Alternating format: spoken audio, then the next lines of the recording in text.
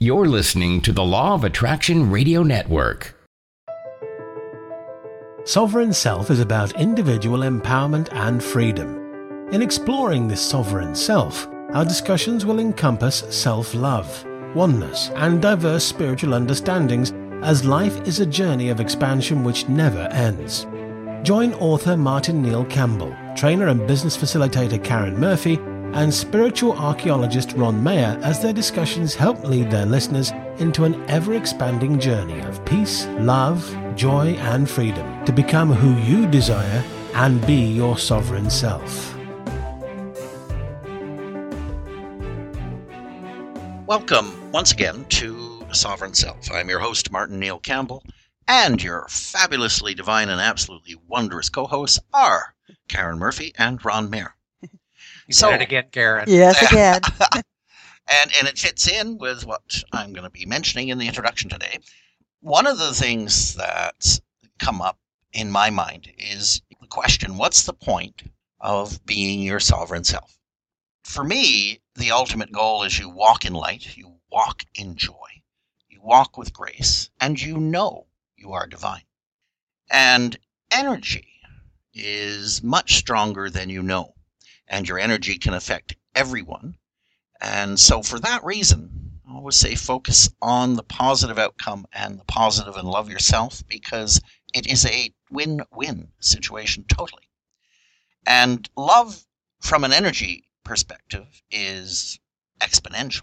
And I think, as you said earlier on when we were talking, fear is just sort of linear. So when you put out the energy of fear, it may go out and have an effect, but when you put out the energy of love, it has tenfold, if not more, effect on people around you.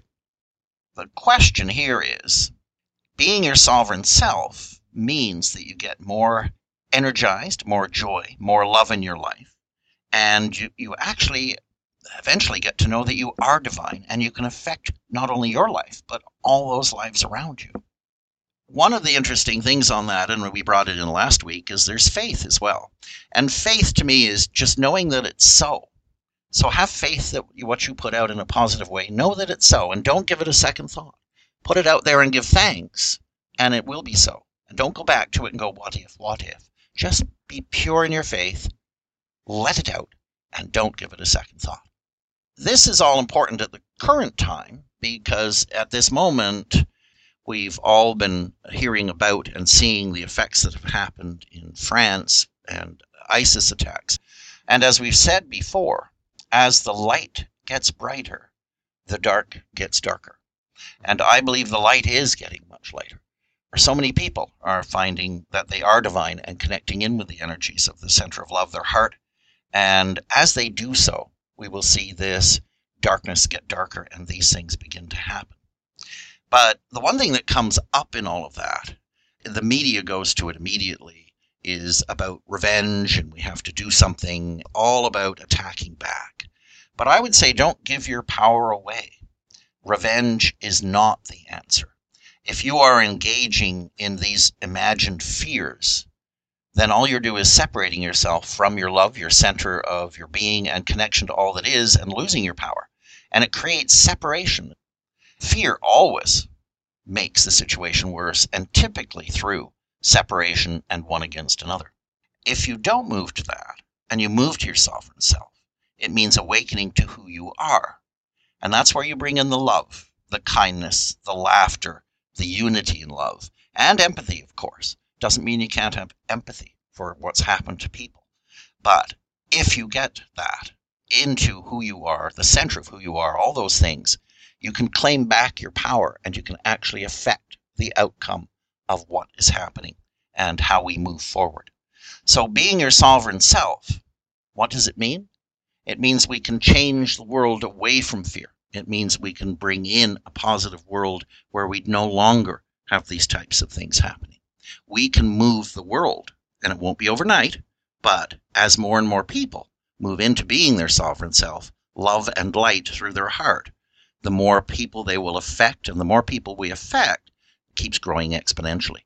And it is, in my mind, the only answer. So don't give in to all the fear that is being brought up when these things happen. give in to love. Be who you were meant to be, which is coming from your center of love, because that's the center of all your power. So on that, I'll throw it out there. Karen, Ron? I'll take it first today. All right. Now, I've agreed with everything that you said, and I just simply want to add a few things or my perspectives on the concept of becoming your sovereign self. Excellent. To me, I have always seen the antidote to the victim-victimizer game and the feeling of being powerless has always been the move to developing and becoming your sovereign self. Hear, hear. That is ultimately the only antidote to what we're seeing today with regards to especially the feeling of being powerless, of not having any power. You do have all of the power. You are the ones that are actually giving away your power to whether that be priests, or clergy, or school teachers, or government officials, whatever. That whole tendency to want to give away your power and your right to choose. And that's the principle behind being sovereign, is being able to choose exactly what it is that you're going to encounter and embrace and support. So, Martin, you were talking about the recent incident that just occurred last night in Paris, last week. Attack. Last week. And yes, for those who are listening to this program, it will be a week away. So, but for us here recording it today, it's still fresh in our minds. So by the time you do hear this, there will be a whole week's worth of reporting on this incident. And it will be very interesting to see exactly where and how the world will shift with regards to the perspective on this whole issue. Now, the one thing I wanted to throw in there is because we are recording this program shortly after the events happened, and we do have a week of news to come through, it's a perfect point to have people look at the news, look at how many people are just screaming for revenge and anger, coming from their center of anger rather than a center of love. Because we don't know what's going to happen during the week, but it's a good thing to have everyone be aware of and look back and see what's happened. Yeah, go ahead. Right. I just wanted to also add, as I continue to evolve towards my complete and full sovereign self, there is an aspect of me that I find very curious. The further along I go towards this end, the more I develop what we call the observer. And I notice that I have a tendency now to not emotionally react to situations that I see. Now, some people might think that this is being cold and callous, but it has nothing to do with being cold and callous, because of course, we all feel compassion for the people who have, engaged in this terrorist attack, and only wish, for healing and calm and the best of wishes towards these people. But I'm finding that when I'm not in my center of love, as how Martin puts it sometimes, or I'm engaged in being the observer, I have a tendency to react negatively.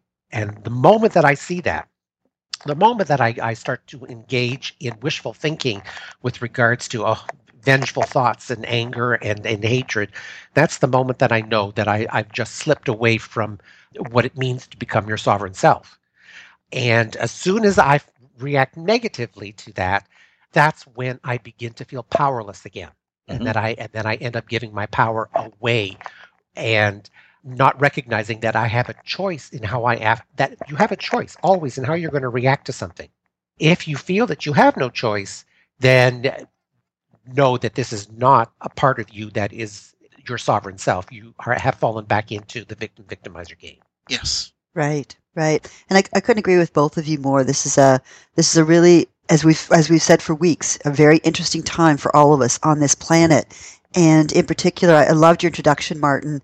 And Ron, when you talked about whenever you find that awareness of slipping into what you called that negativity, I've found myself doing that as well. And actually, in many ways, I used to, and I sometimes still slip into it, but I used to chastise myself. And now I find myself going, whoa, look how quickly you recognized you slipped in that. And I thought, wow, I'm becoming even more aware, which I also think is part of that journey to self-sovereignty.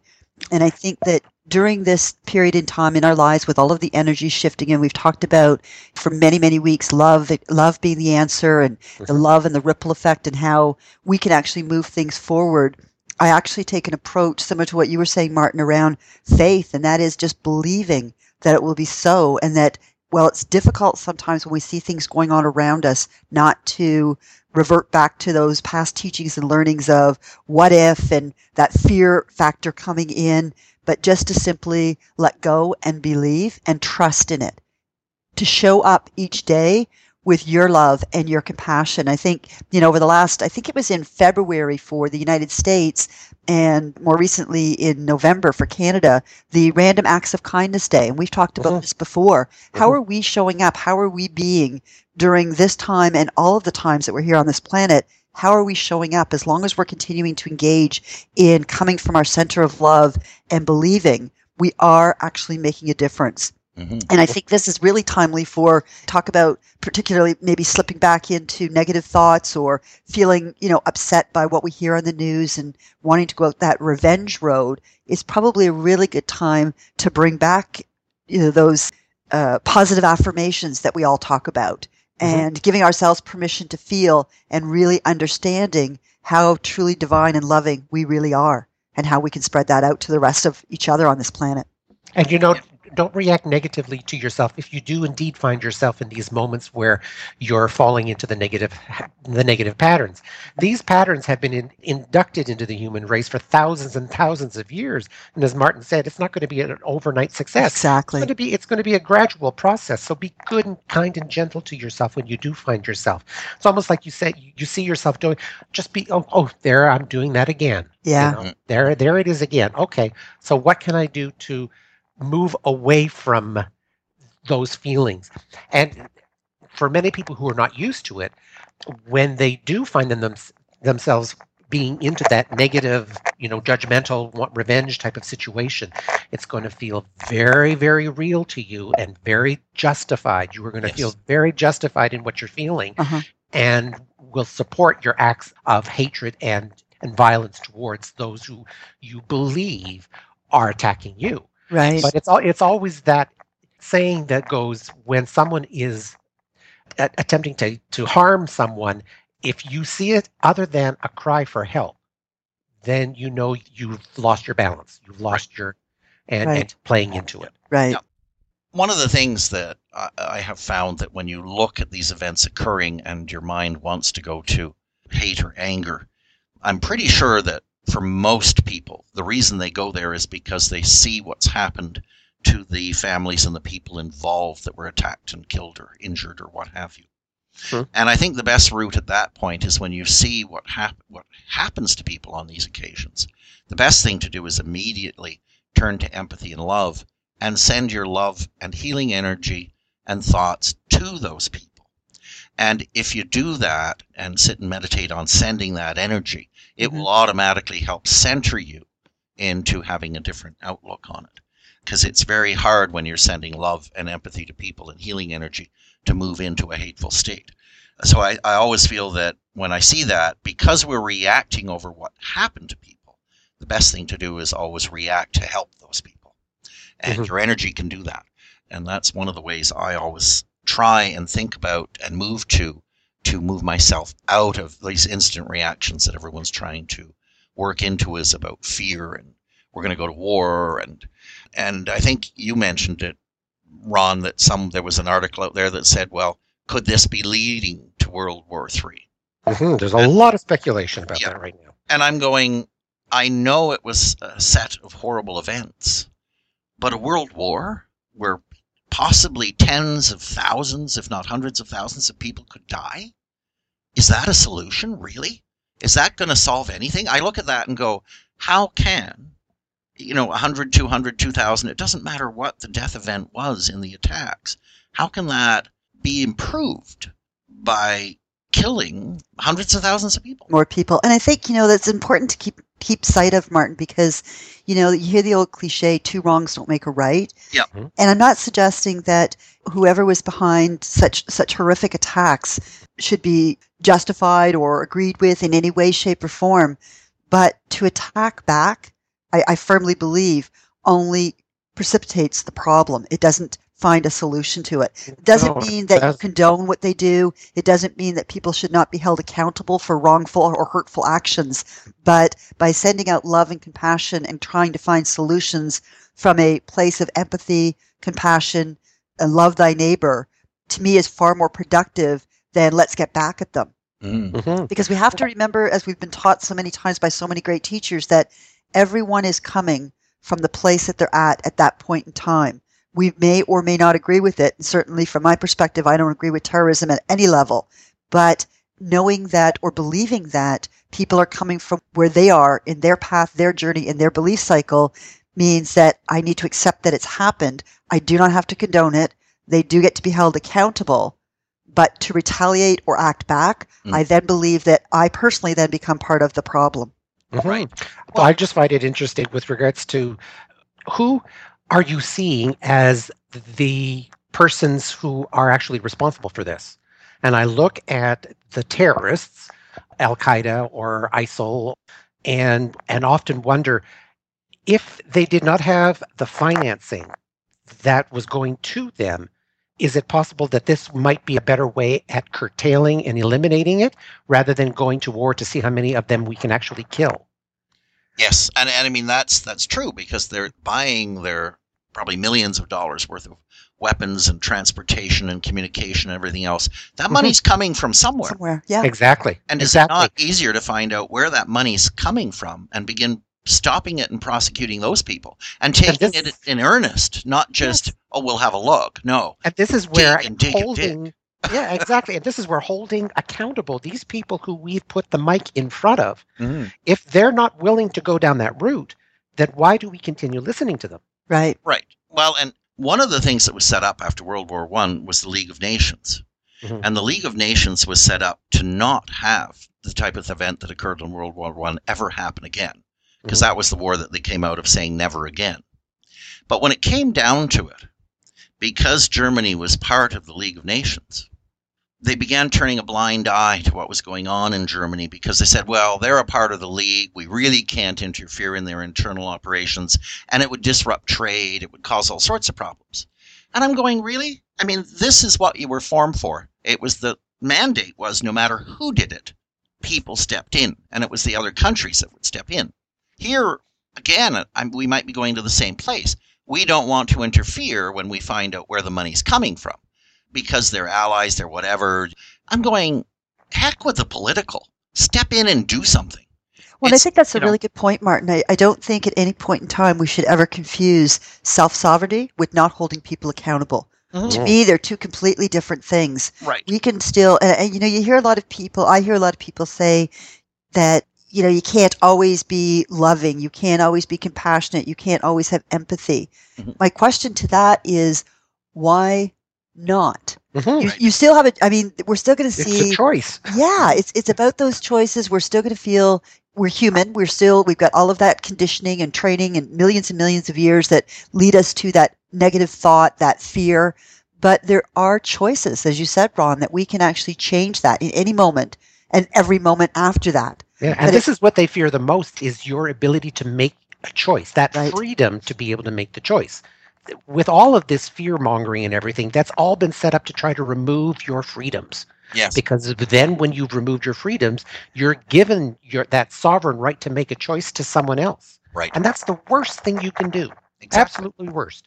And, going back to the countries possibly involved, or people in countries involved, and the political ramifications and the trade ramifications, my question to people is, so what if it costs you $100 billion in trade? What are those people's lives worth? And what are future lives worth?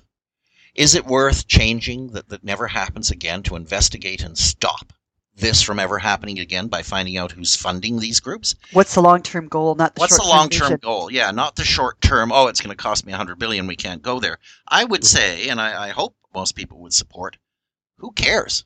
That will always come back.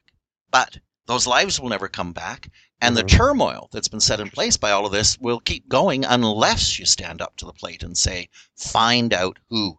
Well, all wars have been as a result of poorly managed economic controls, where you have boom and busts constantly, these cycles of boom and bust. And every time the people who are in power, the 1% of the 1% of the 1% at the top or whatever, and they're finding that their coffers are emptying a lot quicker than they anticipate, then the plans for an additional war begins to be made. And this is where they know that if they can instigate a war, There are many, according to them, there are many positive things on that with regards to eliminating some of the human population part of it, but also who gets to get the contracts to rebuild a nation once it's been destroyed. Yeah. Well, I It think, is. go ahead, Sorry. Mark. Oh, I was going to say you're dead right. War, and we all know it, has been long written in the history books, as a lot of them were done to help countries economically. And certain side things too. And the side things from the political angle are just used as a hopeful outcome. But the main reason a lot of people do it is for economic reasons, whether it's oil or rebuilding or arms manufacturing or what have you.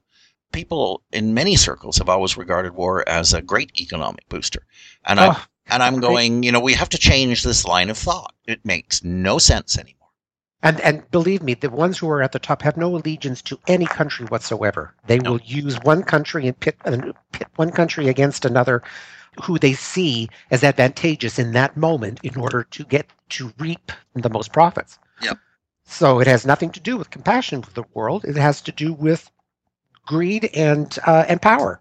Yep. Well, and I often wonder, when we take a look at our governments and that type of thing, I often wonder how much starts out as good intention, sincerity, and really believing that they're looking at that long-term goal, that long-term change for the better universe. And then it causes me to ponder that once our governments get stronger and stronger, if people become more tolerant and stop speaking up and stop speaking out and stop asking those questions, I often wonder how much we're participating in creating the monster, because as that greed goes further, those good intentions, be that as they may, start to shift because all of their hearing and all they're seeing is that which they believe to be true, and they've surrounded themselves with yes people that keep supporting that, and they lose sight on the other stuff. So I often wonder how much control we as the population have if we don't speak up.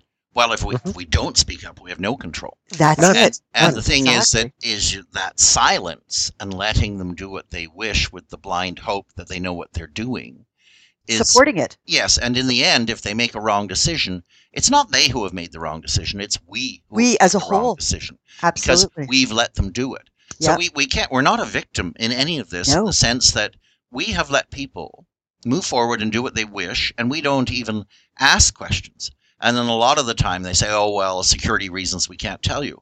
And I'm going, no, it still comes back to we, the people. And it's affecting us. It has turned into this whole system of they do what they wish and we have no control. I'm sorry, we do have control. And as soon as you give in to that, we don't have control, then you don't. And moving out of that and into asking questions and demanding questions, they'll back down real quick. And there's a big difference. Sorry, go ahead. So they can be voted out real quick in most of them. Exactly. And this is where your power is. In actual fact, in a large system where you can vote someone out if they simply do not represent who you are as a person. And this is, as more and more people begin to embrace their sovereign self, more and more are we going to be asking our politicians to also demonstrate that they themselves are also beginning to embrace their sovereign self. Mm-hmm. And with that also comes the ability to be able to be open about it. So, and you're right, Martin, with regards to we can't tell the world or we can't tell you because of national security. How often have people heard that and have swallowed that hook, line, and sinker and allowed these people to steer the world down negative pathways that seemed at the time to be inevitable? Yes. Well, I think there's a big differentiation in my mind as well to holding people accountable, meaning all people, and there's a big difference for me in speaking out versus lashing out.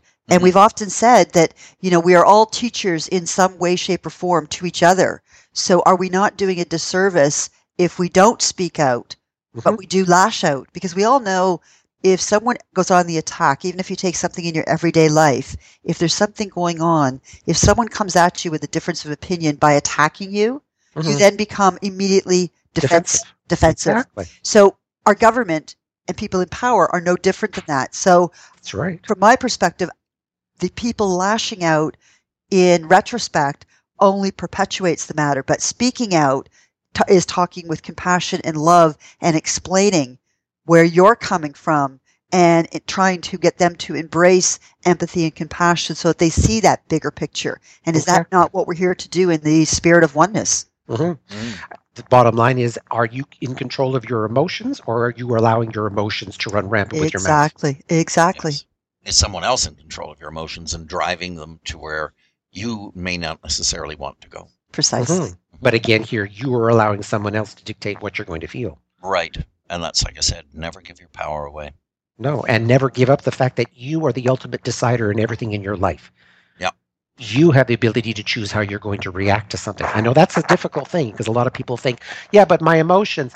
No. If you're reacting emotionally to something, it means somewhere in your base thought patterns, somewhere in your mental makeup, there are thought patterns that have not yet been challenged and seen by you and changed by you.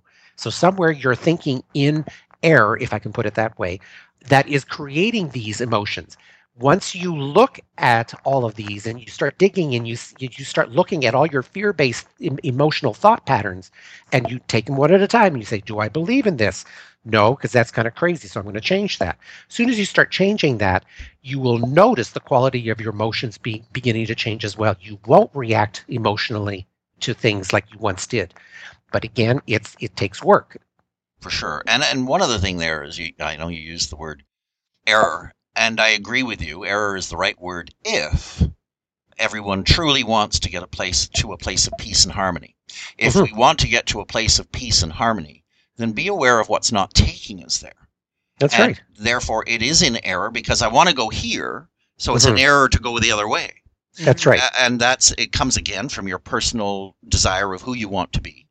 It is in error then in that way. If you don't want peace and harmony, then, that's a different matter. Then it's not error. Then you're no longer in error if indeed it is you want an anti-Christos agenda of the path of sorrows, then you're on the right path. Yep. But if you're wanting a Christ agenda where it's the path of joy, and it's only bringing you pain and suffering, then you've got some work to do with regards to your base thought patterns. Exactly. So I don't disagree with your use of that. I just wanted to put it in context. And I was kind of cautious about that because I know some people, they get on the bandwagon of saying something is right and then something is wrong. Yes. And as we said, it's only right or wrong if it's not getting you your desired outcome. Correct. So if you're not heading in a desired outcome direction, then you're heading in the wrong direction. Yep. You have to look at it and move things to move you in the right direction, so you do have. So that all your thought patterns are in alignment with where you want to go. Exactly. And that's all we mean by that. So it's each person's individual choice, but I find it hard to believe that the majority of people wouldn't want to go to peace, harmony, and love. I just would find that very difficult to believe. Mm-hmm. Now, of course, it is in what we've seen going on these days. And I've seen a lot of articles on it recently. They say even though things appear dark on the surface, the light is breaking through. And it is the backlash against the light that is giving this surface appearance of darkness and more darkness.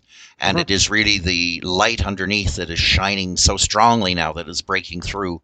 As I said it earlier, as the light gets brighter, the dark gets darker. It's only that event of the light getting stronger that is causing this to appear more readily. Correct. And it's very timely that we ensure that we continue to bring that light forth. Yes. And allowing fear and revenge and vengeance to come into your heart and all of that negativity is, to what you've been talking about, a misfire if where we all want to go is to a loving, compassionate world. Yeah. And I love your comments earlier, Karen. I know it was before the program started, but we were chatting and you noticed on Facebook that there was a lot more people coming from a place of positive and empathy and love than otherwise. And that, to me, is an underlying key indicator, because I've seen that as well, that people are moving in that direction. The energies are moving us in that direction, and people are embracing it. Yeah. And I think power to you. You are the ones in doing that, everyone out there, that will change the world. And I find that incredibly encouraging. And you're right, Martin. I did see that. And as I mentioned, I have an eclectic group within my social media realm. And as I've been following the stories and the outbreak and so on, one of the things that I did notice was the love and compassion. There were a few, and you know where they're coming from, this fear and anger and revenge.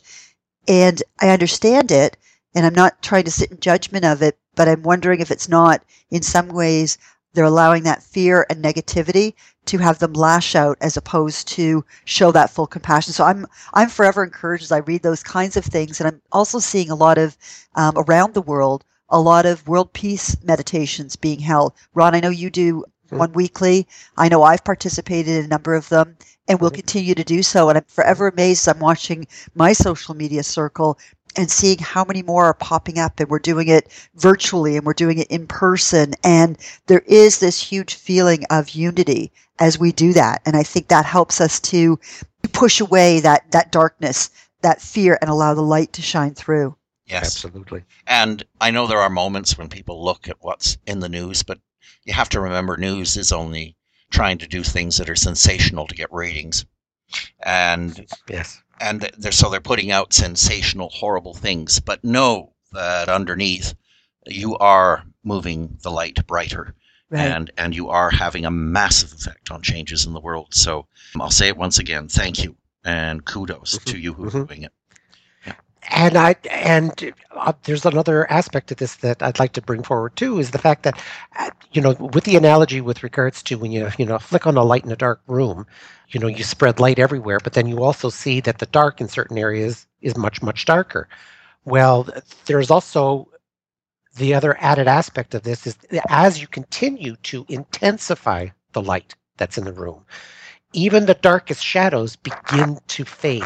Yes. And so we are, with regards to the September 28th wave of energy that came in, which was phenomenal. Many people are even beginning to experience psychic abilities that they never could before. So there's been a huge, big shift in awareness in many, many, many people with regards to this wave X. And this is not the only wave. There's going to be many, many, many other waves after this. It's almost like an ocean where you see the wave come in, it crescendos, and then you'll notice that it actually falls away before the next wave comes in. So right now, we are in that falling away portion, and that's when the dark can believe to have an advantage. And this is where, some of these incidences of negativity are beginning to spontaneously manifest all over the place. Yeah. As we continue, though, with intensifying the light, those will become less and less and less. Yes. And you're quite right. I mean, the physics of the situation is that you have a dull light in a room and it's not bright, but as you turn it up, with the reflection of the light going everywhere and the light just spreading to encompass everything, the shadows began to dissipate. That's right, because that light will begin to bounce off of corners and move into the dark shadows. Yes. And as you continue to intensify that light, the bouncing and refracting of the light goes in, it dispels all of the shadows eventually. And that's exactly how love energy works. Mm-hmm. And so that simile is for that explanation of how coming from your heart and your center of love works. As it gets stronger and more people become their center of love, that light will brighten so much that the shadows will begin to fade and disappear. And there's also one more aspect to that, is in something that Grandmother Perisha used to tell us, that whenever you make a declaration with regards to revealing or overcoming some portion or some negativity in your own self that you're wanting to overcome, know that the strength of your convictions will also come back at you in the form of tests. Mm-hmm. And, yes. And you will see these tests come back at you. Thank you for that reminder, Ron. In an effort to determine just how serious you are. So the more serious you are about something, know this, the more you will be tested. Yes. I think all of this too, and I throw this out there for a conversation, I feel like during this time of heightened energy and everything we're seeing going on, I'm feeling that people's, call it what you like, gut feeling, intuition, awareness is heightened. Yes. To varying degrees, depending upon what degree they're at in the first place. But I'm finding that this is a time, for me personally, where I'm really starting to say, ooh, what is that feeling? Follow that. What is that? What does that mean? Pay attention to that. And I don't always figure it out right away. No. But there's something there that I feel is, and I don't know, are you guys feeling that as well? I'm feeling this. Oh yeah. Intuition. There's whenever we get these little it's like there's another little portion of myself that has now been made available. So my eyes, with regards to what I'm viewing, there is more of myself to ascertain exactly what it is. So yes, there's a part of me that now can ask that question, whereas before, right, there was no part of me that was even aware that I could even ask that question. Mm-hmm. So with increased awareness, there also does now though become the journey of removing these blockages is now made available to you. Whether you choose to act on that or not is again your own personal choice, but with enhanced and increased awareness, you have it's like another opportunity or another door that's been opened to you in order to continue to move towards your sovereign self and to continue purging the darkness in yourself. right. And it's not always especially beginning to do it, it's not always an easy journey. Or a pleasant one. Or a pleasant one. But just know that as it moves forward, it becomes much more so. And this is where your faith also has to happen, yes, because sometimes hearing it from somebody else, may not make it's not proof enough. Yeah. Right.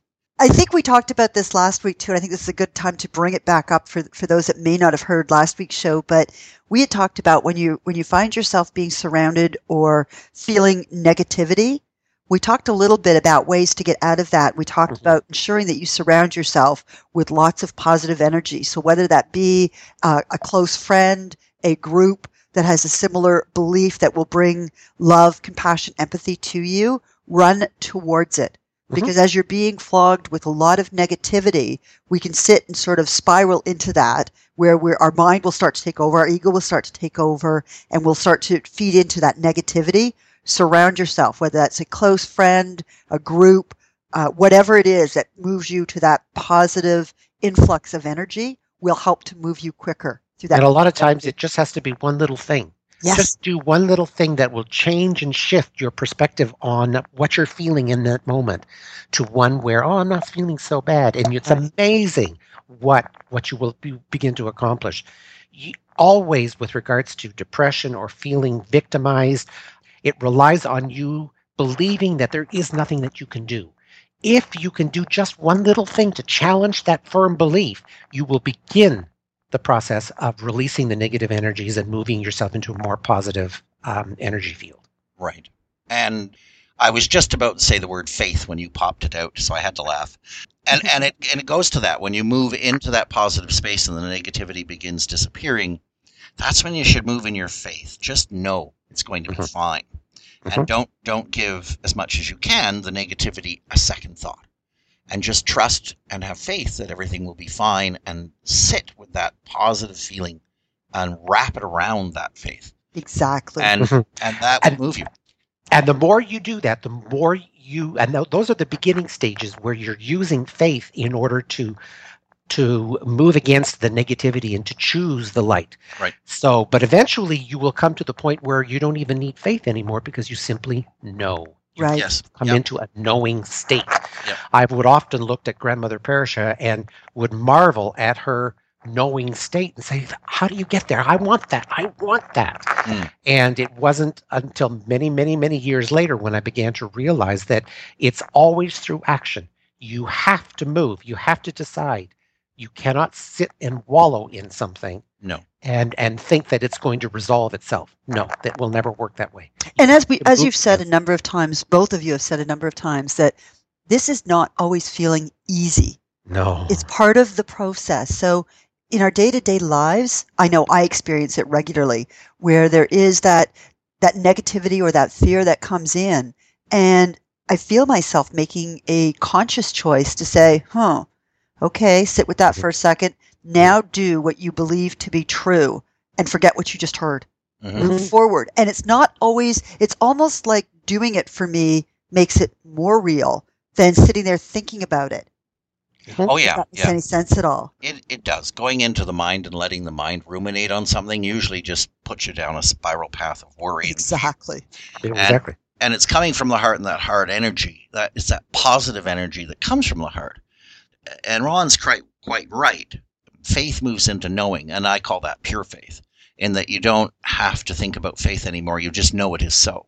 Yeah. And just moving in, being able to eventually move into the spot to just know it is so. Yeah. And not give anything else a second thought will actually, it's an amazing place to be. And that's where gratitude comes in. We often talk about gratitude, right? Yep. And that's exactly where I find that coming in, is when I move to that fear-based or that negativity, I almost immediately now think, give thanks for where you are, in the knowing that it's going to move you to where you are going. Right. Where you desire to be. And for me, the whole term with regards to faith always indicates that with faith, there is doubt. There's still the possibility that something might not happen. Well, that's a reflection of what, to me, faith means. Yeah. It's never, when you know something's going to happen, you don't need faith because you already know it's going to happen. There's no doubt that it's not going to happen. And I always looked at it the other way. I looked on pure faith as no doubt. And I still call that faith, but you're right. A lot of people take faith as, and they're putting the power outside themselves and hoping it will be so. But it's not hoping it will be so. It's knowing it will be so. It's the difference between wishful thinking and the knowing. Yeah. Exactly. And to me, pure faith is knowing. But so many people look on faith as trusting that it will be all right because you're giving your power away and you just hope it will be. That's right. That's not strong enough. And to me, that's always been a reflection of religious faith. Yeah. And it's not that I want to knock religion, because religion does give a lot of people a lot of comfort. And for that I am very grateful. But a lot of times you will hear that faith appears to be their final answer to everything. And they don't realize that faith is just the first step. That as you continue on your path to sovereign self, your faith will begin to be replaced by a sense of knowing. As you begin to, I don't have a faith in God. I have a knowing in God. There's a knowing sense that is a knowing sense in who I am. That has replaced my initial, when I first stepped on the path, that, I have to have faith. I have to have faith. And it's eventually, as you move more and you work towards more of it, that faith will turn into knowing. Yeah.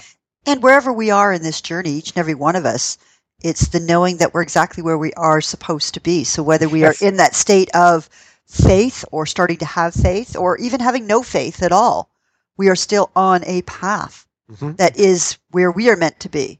So that's one of the reasons why I say never judge yourself by someone else and how far they've gone on their path. Exactly. Yeah. Everybody is exactly where they're supposed to be. Yes. And everyone has the choice to move forward and become who they desire to be. And it's the old adage I keep throwing in. Do you slap the 1-year-old because they can only just walk, and praise the 5-year-old because he can ride a bike? It's all a matter of degrees, and don't worry about where other people are. Know you can get there quite easily and quickly if you choose to. Now, it's not always quickly and easily, but know that it is always possible. And that's part of, I guess, the initial faith is don't give up that line of thought. Everyone can move into their heart center and love. There is no exception. Don't think of yourself as an exception, because in reality, your heart center and love is what you are. And knowing that there are things that we can do that will take us to a better place. So, I often heard people say to me, it's difficult to feel grumpy or angry or upset if you put a smile on your face. Yeah. And I remember thinking, seriously? Am I going to buy into that? But try it. Put a smile on your face and try to think a nasty thought, a really, truly nasty thought with a really big smile on your face. It becomes more and more difficult. Yes. I see everybody smiling and they're going, what was I angry about? It doesn't happen immediately, but I do believe that when we get to these feelings of fear and negativity, there's always a tool out there, whatever it is for a person individually, that they can do that will make that, even if it's a minuscule shift, even if it's for a couple of seconds, for a couple of moments, to move to that positivity. The more we do that, the further along we go. Yes, exactly. Yeah, and the longer you'll stay there. Exactly, yes. Positivity, that is. Yes, that's very true. It's funny, and I know we've done many programs and many pieces on kindness and laughter, all of that type of thing, but your smile your smile thought leads right into that, in that don't overlook the simple things in life. It doesn't have to be big and complicated. You don't have to wrangle over something for years and whatnot. You can move yourself into a center of knowing what it's like to come from love by doing acts of kindness, laughing with people, telling a joke to get people to laugh. I always find it's amazing how a simple joke and then all of a sudden everyone laughing hard, it just changes everything in the dynamics of that group and yourself. It's interesting you should mention that, Martin, because I remember as a little kid being at a funeral. And I was at the funeral home, and I think it was a relative at the time. I think it was my grandmother. I was just young. It was probably in the early 70s. And I was at the funeral home, and I see everybody crying and everyone sad. And all of a sudden, my uncle started telling jokes. And I remember as a little kid thinking, how inappropriate that we should be sitting here laughing when Grandma just died. And then I thought, oh, look, the tears have wiped away to smiles, to laughter, even if it's just for a few moments. And I found that very perplexing. And as I've gotten older and the number of funerals that I've been to, it never ceases to amaze me how many people tell jokes, create laughter. We often talk about telling stories of good memories that made you laugh about that person. In my mind, it doesn't show any disrespect to the person. It's honoring and celebrating their life. It's actually the opposite. Yeah. Actually, it's demonstrating and discussing what exactly the benefits of this person's life. I did the same thing with at my father's funeral. I actually went up there and told stories about many of the humorous things that me and my father had gotten into in our when he was alive. It was amazing how many people came up to me afterwards and said, that was amazing. Even the priest had to come up to me and shake my hand. And was absolute. I mean, everybody just loved it, even though it was light and there, and I had people laughing, during the eulogy. It turned it into a celebration of the person's life. Exactly. It's I've been called upon. I used to say when I was younger, my mother was much younger than her siblings, and so many of them started to pass on early in time. And I remember the first time I was asked to do a eulogy, I did just that. I remember sitting at my kitchen table with my sister and telling jokes, many of which I could not put into the eulogy, I must say, but they did make me laugh and got me on this, what am I going to say? What am I going to do? And it became a standing joke that as soon as someone passed on in our family, I would get a phone call.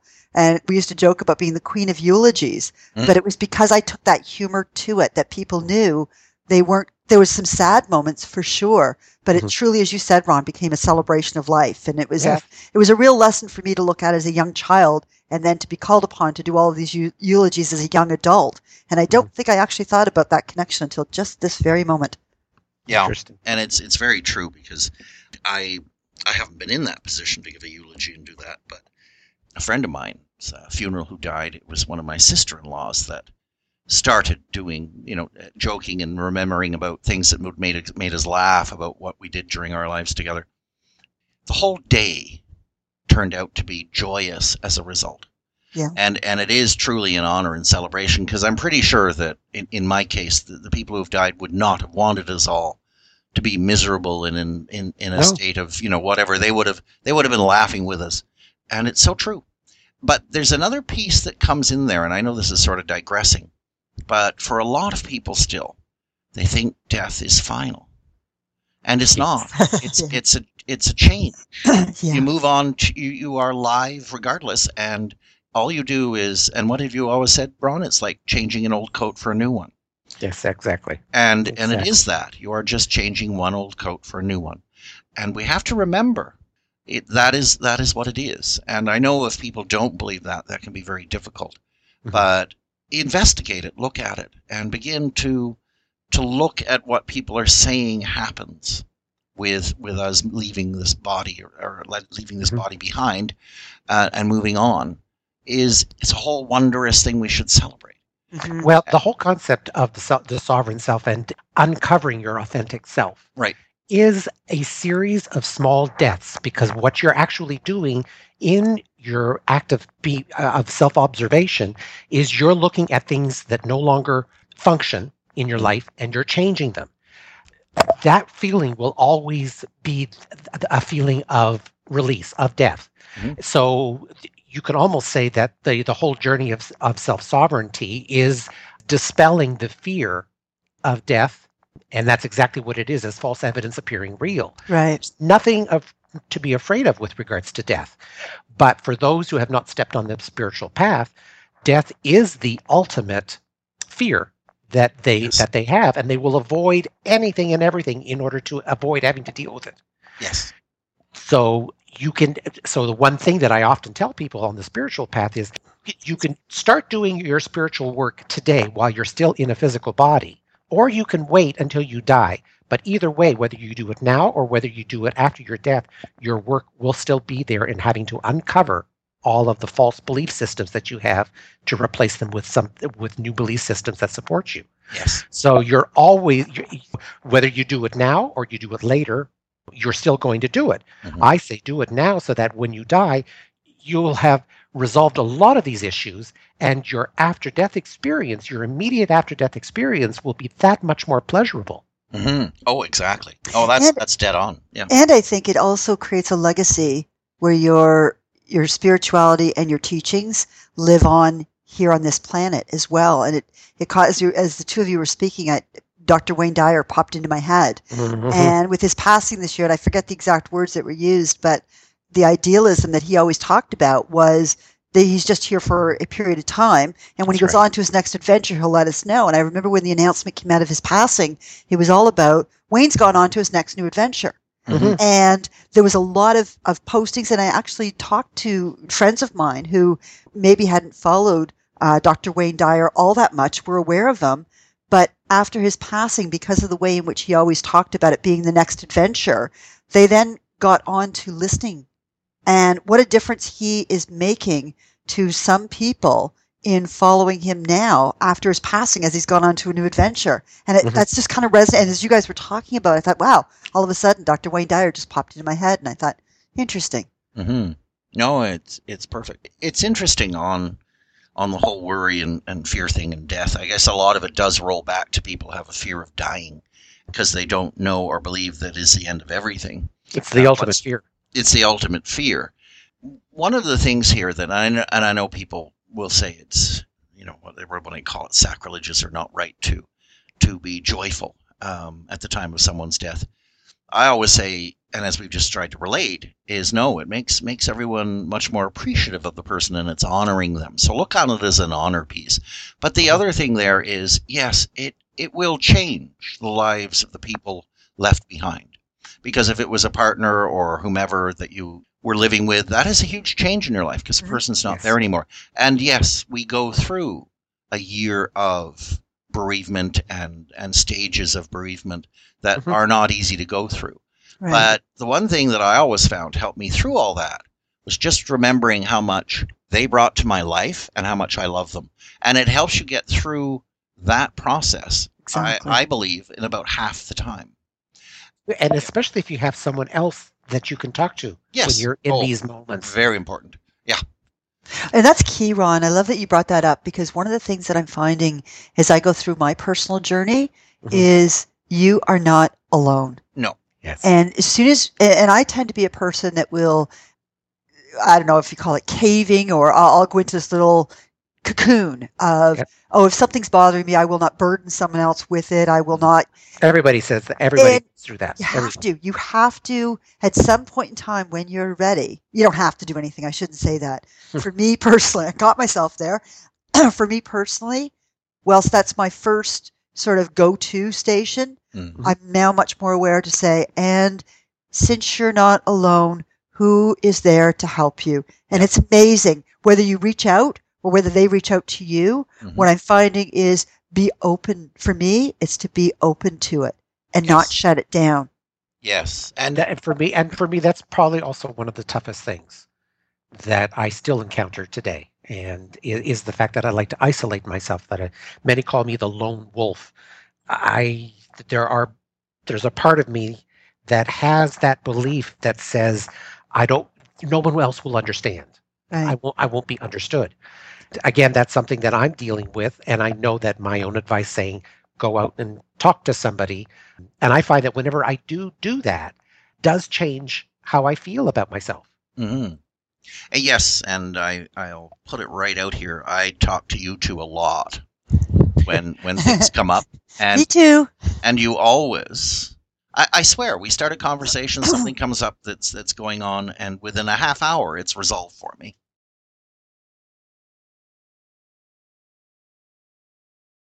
And Karen, you were right. If it was intended that separation and we were supposed to be separate, then there would only be one of us on the planet. Exactly. It's interesting because, if our listeners aren't already aware, we are a very close-knit family, the three of us, and we offer support back and forth. And it's interesting because we all we've just expressed very personal emotions around having the difficulty to reach out, each for our own reasons. Mm-hmm. And yet, I think, truth be told, on some level, the three of us know when the other needs help. Yes. So, and the reason why we can do that, and it's so easy, is because we do, as you continue along your spiritual path, if you are being successful, you will continue to remove judgments. Mm-hmm. The less judgments you have and the more accepting you are. I don't need to know when you're in a space, because you will actually let me know if and when you're actually in there. I simply look at you and say, okay, what else is there that I can find in Karen today that I can love? Mm-hmm. Right. And I do that with everybody, with all strangers. There is something in that person that I know that I can love, and that's the first thing that I'm going to look for. Right. No, it's very true. It's interesting. It's a little off topic, but I did want to share, because I know we spoke about this on several other programs before. As we're starting to head into colder weather, as I was reading my social media pages, and I was seeing all about the horrific happenings in France and what was going on. And there was a post at our local park. A group has gotten together, and yes, all the hats and scarves have now been posted on the trees in this park. Mm. So as I was going through my social media reading about all this terrorism and all this heartbreak, I came across that, and that smile came to my face, and I felt this connectivity to the rest of the world, and I held on to that as I read the rest of the posts. Whenever we see these senseless acts of terrorism occurring in our world, and we see so many people reacting negatively to it, it's an opportunity to go out and do these random acts of kindness just simply for yourself. Yes. Don't do it for anybody else. You're doing it for yourself. Exactly. That, when you do it for yourself, adds to the morphogenetic field that is the collective consciousness, and that's how you can begin to change and affect things. Precisely. Exactly. And on that note, believe it or not, we're at the end of another program. And I hope everyone out there enjoyed the program. And don't forget our Facebook page, facebook.com/Sovereign Self. And I do wish that everyone has an absolutely wonderful week. Look for those moments of joy. Sending loving, unconditional energy to each and every one of us. Yes. Mm-hmm. A wonderful week, people. Thank you for listening to The Sovereign Self. We will be back with another show that will celebrate the beauty and perseverance of you and your sovereign self. If you would like more information or to send questions to Martin, Karen or Ron, please go to their Facebook page, www.facebook.com/sovereign self. See you next week.